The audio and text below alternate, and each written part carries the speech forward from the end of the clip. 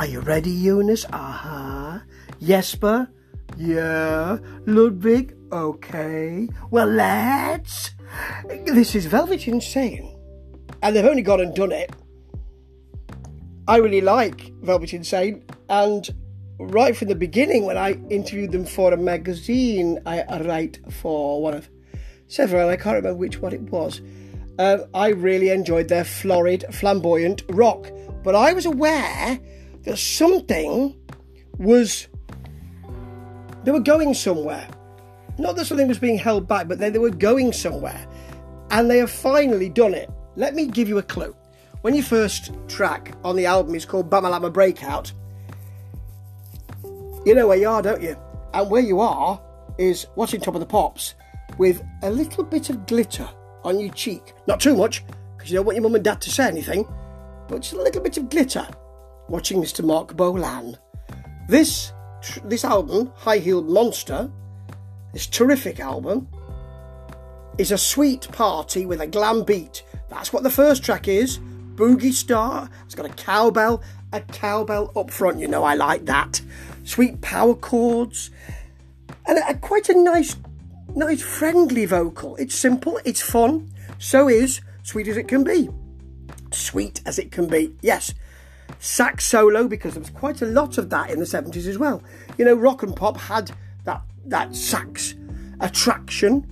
Glam pop here, it all drops down to hand claps at some point, and it's all here.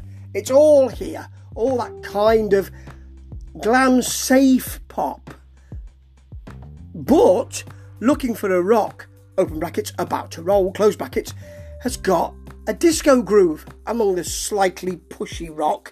And Jemmy starts off with a Pistols. And then it's got a slightly new wave feel. Because I remember, I lived through this. The new wave came in as an art situation. And then was grabbed by capitalism and pop and made safe. And here, with that Jemmy, you've got a bit of that new wave, and then a kind of barroom piano solo, which hints at the pub rock of the late 70s period. You can see where I'm going here, can't you? You've got, and also Act Together has that late 70s rockabilly revival. Now, there was a rockabilly revival, and a lot of the bands were a lot better than Darts. Remember that? Daddy Cool, Daddy Cool, Cool Daddy Cool. A lot of people liked him at the time. I did as well. I'm embarrassed to say it now, but I did like him at the time. However, there were other rockabilly, American rockabilly bands. Shawaddy Waddy was one of those. Shawaddy Waddy Waddy Waddy Waddy was one of those. Bit embarrassed to have liked them as well, actually. But anyway, we get that as well. It's almost as if they're saying what was around in the UK in the mid to late 70s. Oh yes, bit of punk, bit of rockabilly, bit of new wave, and then Saturday Till Sunday Morning ends the album. Dragan with others is on here. A more 60s feel with a 70s pop middle, and it just breaks out the cheese footballs, and you can rock until you drop in a lovely, lovely party time.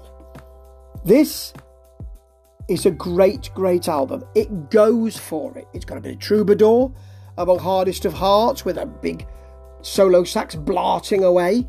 And they don't hide anything. They don't say, well, maybe we shouldn't do that. Maybe we should look at perhaps not going so far down that road. They really go for it. And although I knew they were going this way, I'm surprised they've gone all in. But I'm absolutely delighted as well. This is a monster. Yes, it is high-heeled.